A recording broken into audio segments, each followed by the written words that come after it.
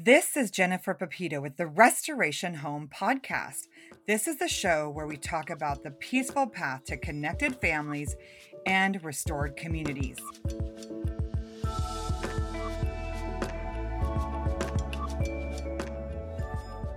Today on the show, I'm talking to Katie Westenberg. We're on a month-long session talking about balance in our pursuit of restoration. And I'm really excited to chat with Katie because I think she's dealt with some of the discomfort and distractions that I've dealt with in her pursuit of more balance. Thanks for joining me today, Katie. Thank you, Jennifer. It's an honor to be here. I'm really excited to talk to you because in your bio, you talk a little bit about doom scrolling. And I have to admit that I struggle with doom scrolling. I think I talked about this before. In the book, The Body Keeps the Score, he talks about how when you've endured some kind of trauma, you'll often try to recreate that trauma. And I think like COVID and the pandemic, all that was so traumatic in a way that now I will, if I'm bored, I'll go on Twitter and see what terrible things are happening lately. Can you relate? Yes, absolutely. And the access is just so easy nowadays, right? It's easy to find. Yeah, and it doesn't seem like inherently evil until you're seeing, pictures like I accidentally saw a video of, there was somebody ran down some people in Texas. And it's like people like humans are not made to watch these kind of things. Like this is horrible. And so I love that you're talking about distractions. And I think part of that is just finding balance in our lives. Like we live in a world where there is too much information. And in my book that I'm working on and in this podcast, we've been talking about how we can apply the Benedictine rules to our lives today, and even how you can see those rules at work in the lives of people like Amy Carmichael and Edith Schaefer. Mhm. And the person that I use to illustrate the concept of balance is Madeline L'Engle, because she actually was, an Orthodox. She was an Anglican Christian, very faithful with her scripture study, but in some ways was a little bit of an outlier culturally to much of Christianity in her heyday. Right, right. Yeah, so I thought it'd be fun for one thing to talk about what is sometimes underneath the distractions. Like for me, part of what I'm after when I go on Twitter is to make sense of the world. We're trying to make decisions for the future, and I think our eschatology can really come into play here because I have friends who have what they call victorious or reconstruction theology, where they somewhat believe that things are just going to keep getting better in the Hmm. world. Hmm. I find that a little hard to prove at the moment, but and then there's also friends who are pre-tribulation end timers where they think anytime now they're going to get raptured out, like pre-trib rapture people. Right. Anytime they're going to get raptured out, so no worries, they can just keep on having fun. And then I have friends who are more like prepping for the end times. They're prepping for the great persecution and they believe that's imminent. And so I think that sometimes when I go online, I'm like, what really is happening? I don't really know. I'm a panmillennialist, Hmm. panmillennial. I'm panmillennial. That means however it pans out. Right. Not to be overly lighthearted about this, but the Bible does say we don't know the day or the hour. We don't know. And so instead of being overly, fixated on it, I'm just doing my best to occupy until he comes or be the virgins with your lamps full. But how have you seen that kind of end times theology play into your distractedness and even your fears for the future? Right. Well, I think you hit the nail on the head when you said we're just trying to make sense of it all, whatever that sense looks like to us, whatever category we might be trying to put that in. We're trying to understand, like, how does this war come into play? How do these tensions come into play? How does China come into play? I'm trying to figure that out. Like it's a riddle for me to solve sometimes when I'm looking online, but I don't realize like exactly what you alluded to. What's the underlying issue behind it, just to know more? And is this a healthy place for me to be? Because what is it doing to my heart and my mind in the moment? Because even though those are healthy things, like it is important to be wise to our times, but sometimes with the access to information that has really challenged us because there's just so much that it impacts our effect in our day, in our homes. Yeah. And the truth is the news is very divisive. Do you know, like depending on what angle you come at it, you could be you could be getting more and more worried and afraid that you're going to be a victim of racism. Or you could be more and more worried and afraid that global warming is going to take us all out. Or you could be more and more worried and afraid that China's going to invade and kill us all. You know, there are our own fears are highlighted when we go online because if you read something, then the algorithm's gonna feed you a bunch more of that something. And so that's part of the frightening part of being overly informed is that our own fears are growing bigger and being fed by what we read. And the it's a diverse set of fears, right? Like I might have a certain set, another person might have almost the opposite set of fears, but we're all being fed these fears that divide us. That's exactly right. And then at the same time, you have to assess how much of this is really even news. That's what I've noticed lately. I was a newspaper reader long before I was even an online scroller, right? I like to be aware of what was going on. But it seems lately when I look at a news source that I'm reading stuff like you said, there's an incident that happened in Texas. Every day there's 100 dire or disgusting incidents that I could easily read online. And I think, how much of this is really news? How much of this do I really need to know? Is this guiding my heart in a direction that I want it to be going? So it's a question I have to ask behind that because it all impacts how I operate in my home as a wife, as a mom. Totally. I did an episode with Stephen Lawson, who's the founder of the Monk Manual, and he talked about how he intentionally keeps himself a little bit uninformed. And I think that is the key for us, you know, especially as women who are trying to pursue peaceful restoration homes. You know, I want my home to be a place of refuge from the world That's and right. not a place where people are disturbed or their peace is eroded because we're overinformed. And I think that is where balance comes in because we could think, oh my gosh, I've got to be informed. I've got to know what to do so I can prepare for the future. But there is an element of knowing what the Bible says, which is that fret not because of evildoers, Right. they will be taken out. The wicked will be cut down. So we really don't have to worry about what's happening in the world. We can just, what does the Bible say? Delight yourself in the Lord. Feed on his faithfulness. You know, obey him. Follow his commandments. We can just be faithful in our homes. And so I think there is a, you know, I love that you call it avoiding distractions or you're talking about distractions in your new book because it is essentially we have to redirect our attention toward what is good and beautiful and true. That's right. Exactly.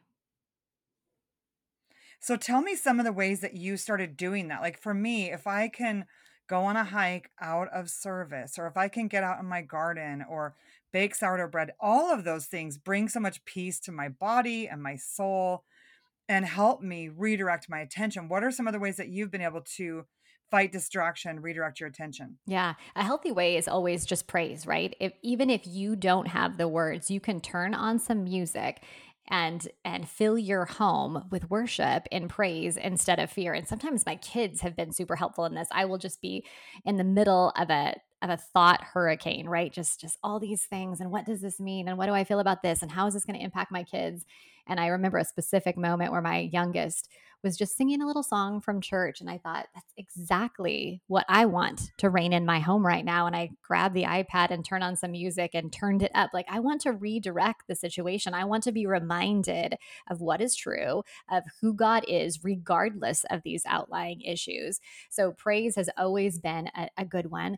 I work a lot on scripture memorization because I think it's something we somehow believe we outgrow. But I find that I like to be in the word and I'm pretty disciplined about it. But when life seems off kilter, my mind can spin when I sit with the word, just like, when you read a paragraph and you hardly take anything of that in. So it's the truths that I've committed to memory that I need to recall at that time because nothing else is getting in. I need to recall what I've known about God. So that's been a helpful tool for me too. Those are such good tools. Reading scripture, memorizing scripture, and singing. That was one of the chapters in my book, Mothering by the Book, was just about how when we sing, our minds stop worrying. I mean, like they can't do both at the same time. And Mhm. so it is such a powerful practice for overcoming distraction, overcoming fear and worry. What do how do you take those thoughts captive though as they come? Because I mean, we can sing a lot of the day, but we can't necessarily sing every minute of the day. What does it look like for you to take those distracting thoughts or even those scary thoughts captive? So, one of the most powerful questions that I kind of discuss in the book, and it was at a hinge point for me, was being asked the question, what are you believing to be true about God right now? And a friend called me out on that in a time I was sharing some worry with her. And the directness of that question was unsettling to me because I could tell you everything I believe to be true about God.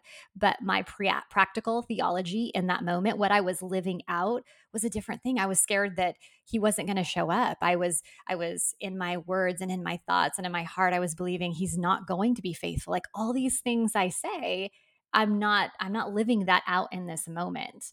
So that taking thoughts captive have been I feel like sometimes we sit on that verse and we think, okay, I'm going to take these thoughts captive, but the next step is that in that is bringing them into obedience. So it's committing those truths. Okay, you are the God that parted the Red Seas. And I believe you're still that God today. So even though I can't see it, that's what faith is, right? We're actually believing for the future. This is what it's going to look like because of what we know in him of him in the past. So it's really just been taking that next step. Okay, this is who you are. I don't care what I can see or what I can feel right now. Those matter, but that's not reality. The reality is you are the God who does this. You are the God that loves this way. And it's not only the experiences I've had in my own life, but they're the ones I've read in scripture or I've read in those fantastic biographies you talked about. So all of that has helped me move forward in faith rather than fear. Yeah, that's really insightful. One of the things I think we can give ourselves a pass on as moms is fear. We can be judgy about other people's sins, like, oh my gosh, they drink too much, or oh my goodness, they have this, this whatever, they spend too much. And then we indulge in fear. We almost have an addiction to fear. And it manipulates the way we interact with our kids. It makes us unpleasant with our spouses. This is why I'm so passionate about helping moms overcome it, is because it's sinful. It causes so much harm to our families, but we often just give ourselves this like license to be afraid. And it's natural. What are some of the things that you've done in your life as a mom to turn your attention away from fear and to believe what is true? Well, the first thing is to recognize it. Like you talked about earlier, you said getting behind the distractions. And sometimes we don't take the time to do that. What is behind this fear? Okay, so I'm scared of my kids getting a job outside the home. I'm scared of them participating in these activities. Like what's behind that? What am I really protecting them from? What am I really scared of being alone, of bad influences in their life? Because then once you get behind that, you can realize what you're believing to be true about God. Do I believe he's enough to meet them there or do I not? And when you ask that question, it all seems kind of ridiculous. And it's not about the job or about soccer or about them dating anymore. It's turning your faith over to God. I'm going to give him control. I'm not going to be in control of all of this. And that's just me grasping for more control. And we just don't always see it as that. We call it by another name so it looks a little cuter, but it's still a cancer that's affecting our relationship with our kids and our relationship with God.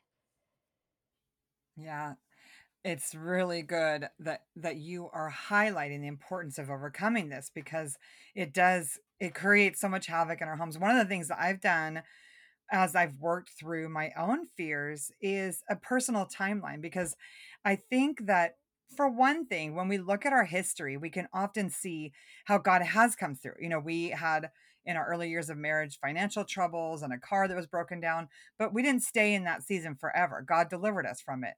We had children who were up at night or not potty training or sick, but we didn't stay in that. God delivered us. And so I think having a timeline, for one thing, that shows the ways that God has come through, but also a timeline that highlights what are some of the hard things that I've experienced that maybe I haven't taken time to process fully, and they're still keeping me locked in this anguish and fear. What have you gone through some of that, like recognize how some of your history has impacted your distractedness or the fears that you faced? Yeah, absolutely. And I love that you mentioned the timeline because we have an exercise of that in the book where let's look at this because I think we're fast forgetters on the goodness of God in our lives, or we just don't recognize it. We forget the things we pray for, so we forget the answered prayers. There's a story I share in the book about just how we live out in the country. We're able to build a house about 10 years ago, and it was a time where the market was just right. My husband and I were saving, and we received some great counsel. We were thinking we'll just keep saving and keep saving, and some older mentors in our life advised us, like, you guys are on a great path and your kids are going to grow up quickly, so we'd really recommend that you do this now, which kind of caught us by surprise. Anyhow, as my kids grew up, they were pretty young when we did that, and they had never really heard the story of God's faithfulness at this time. Because the interesting thing is, now housing prices have just risen where we live, and we were telling them that we probably couldn't even afford to build this house now. The way the market has changed, housing's so much more expensive. On one income, it wouldn't be possible. And they were shocked by that. And then we broke that down and told them, well, you probably don't realize the whole story of God's faithfulness. And we poured it out before them. And I thought, if we don't tell them the stories of God's faithfulness, one, we forget, and two, it does not get passed on. That's our job, which is super interesting when you study the science of the brain. There's two ways we remember. One is encoding, getting it in there, but the second way is recall, getting it out. So that retelling, the testimony of God's faithfulness, is not only good for my own brain, but that's how we pass it on as well. I love that, especially because as a Charlotte Mason homeschooler, narration is such an integral part of our homeschool. We read books and we narrate them, and I think helping our children know how to narrate their lives by modeling that for them is such an important way, not only to help them get educated, but also to help them make sense of their story. When I can talk to my children about what we were dealing with, as missionaries living off grid with a new baby and recovering from a C-section, then it can help them understand why maybe it was a time where I was a little bit more distracted from being present with them. Or, when we can talk about some of the things that we've gone through. And so I love that, that narration is such an important piece of raising children, especially if we want our children to follow our faith, to love God, to have a heart of restoration towards the world. We have to help them understand our own restoration story, because our stories are the ones that are really going to impact them even more than the beautiful books that we're reading to them. Absolutely. That's the one they've lived, right? Alongside you to a certain extent. Yes, for sure. And it just is so helpful for them and even making sense of their own struggles and stories. So, one of the things I feel like has caused distraction for me sometimes is my own homeschool journey. We're trying to get more balance in our lives and not veer to like rigidity where we're, so rigid about the schedule, or we're so rigid about not having any screens, or we're so rigid about this, or the other side where we throw it all out the window and we have no values, no character, no rhythm, no rituals, no rules. So we want to find balance, right? But I think sometimes we start out trying to implement maybe less screen time, or maybe it's more consistent chores, or more consistent homework, or homeschooling, or housework, whatever it is. So we start out with these great intentions, and then we get distracted, or a kid has a meltdown, or, we wake up sick, something happens, and we get thrown off. Mhm. How do we recover after those kinds of distractions and setbacks? Yeah, that's a tricky one. It's one step at a time. I was reading Revelations recently, and it seems like when you read through passages you've read through before, your differing stage of life or things that are going on just make things jump off the page that you hadn't recognized in the past. And I noticed in the letters to three of the churches, he's talking about patient endurance. And that term right there, I thought, I have not noticed that before. Just patient endurance. That means again and again tomorrow, and again when it messes up. And I remember when my babies, when they were really young, and I was trying to get them to sleep through the night, and you're going through that struggle, and you'd get it down, so you're getting all the rest, and then all of a sudden they'd get sick, and the whole apple cart would get upturned. And I was just thinking, they're just never going to learn it again. It's just never going to happen. I'm just going to be up every night from now on. But they learn again, and you get back in the rhythm. And that was wisdom I was later able to pass on to other moms. Like, I promise you're going to establish it again. You had a few rough nights and they're sick, but they're going to get better, and you're going to get the routine. And that's really just the same scenario in all of life, right? If I'm dedicated to being faithful here, then when it goes awry and when I slip into that again because there's a new big news story that I really want to know what's going on, and then I notice I've been way too absorbed in this. This is not a healthy use of my time. This is not thinking on whatever is lovely and pure. So I've learned as much as I need to about this, and I need to let it go. Then I go back on the path of following. So it's not that we'll never trip and fall, but faithfulness is getting up with that patient endurance and starting again. Yes, absolutely. That is it. I was listening to Atomic Habits by James Clear yesterday, and he just talks about how the 2-minute rule, just doing something for 2 minutes a day can make these dramatic changes in our lives. So it's not that we are not going to fail. We are 100% going to fail. We're going to have bad days. We're going to get distracted and be doom scrolling again. We know it hurts us, but we just have to keep working towards those values. And I think knowing your values is key, which is why I created the Peaceful Life Planner. It just has all these helpful questions that can give you an opportunity to define what your values are so that you know why you're avoiding distractions. And I know you have a new book out also, Katie, called But Then She Remembered. Tell us a little bit about that and where we can find it. Yeah, that's kind of the summation of what we've been talking about. And I think for me, it came to a head when my kids started to move into the teenage years because, like you said, we can keep those quiet fears. But as our kids become teens, they become better noticers of the way mom spends her time and the way she interacts. And it's not as easy to hide things from them that we can before those toddlers or what have you. So it really caused me to think if I want to lead these teens well and I want them to use technology well, then I better get faithful with it in my own life too. So that's really when the whole idea of fighting these distractions intentionally and making sure it lines up with truth in the word came about. But the book is called But Then She Remembered. How to give God your full attention in a distracted world, and it's available everywhere books are sold right now. Wonderful. I really appreciate you sharing your wisdom today. I know families are going to be encouraged as they try to find balance and stay on that sweet path of the Lord in a very distracting world. Thank you, Katie. Thank you, Jennifer.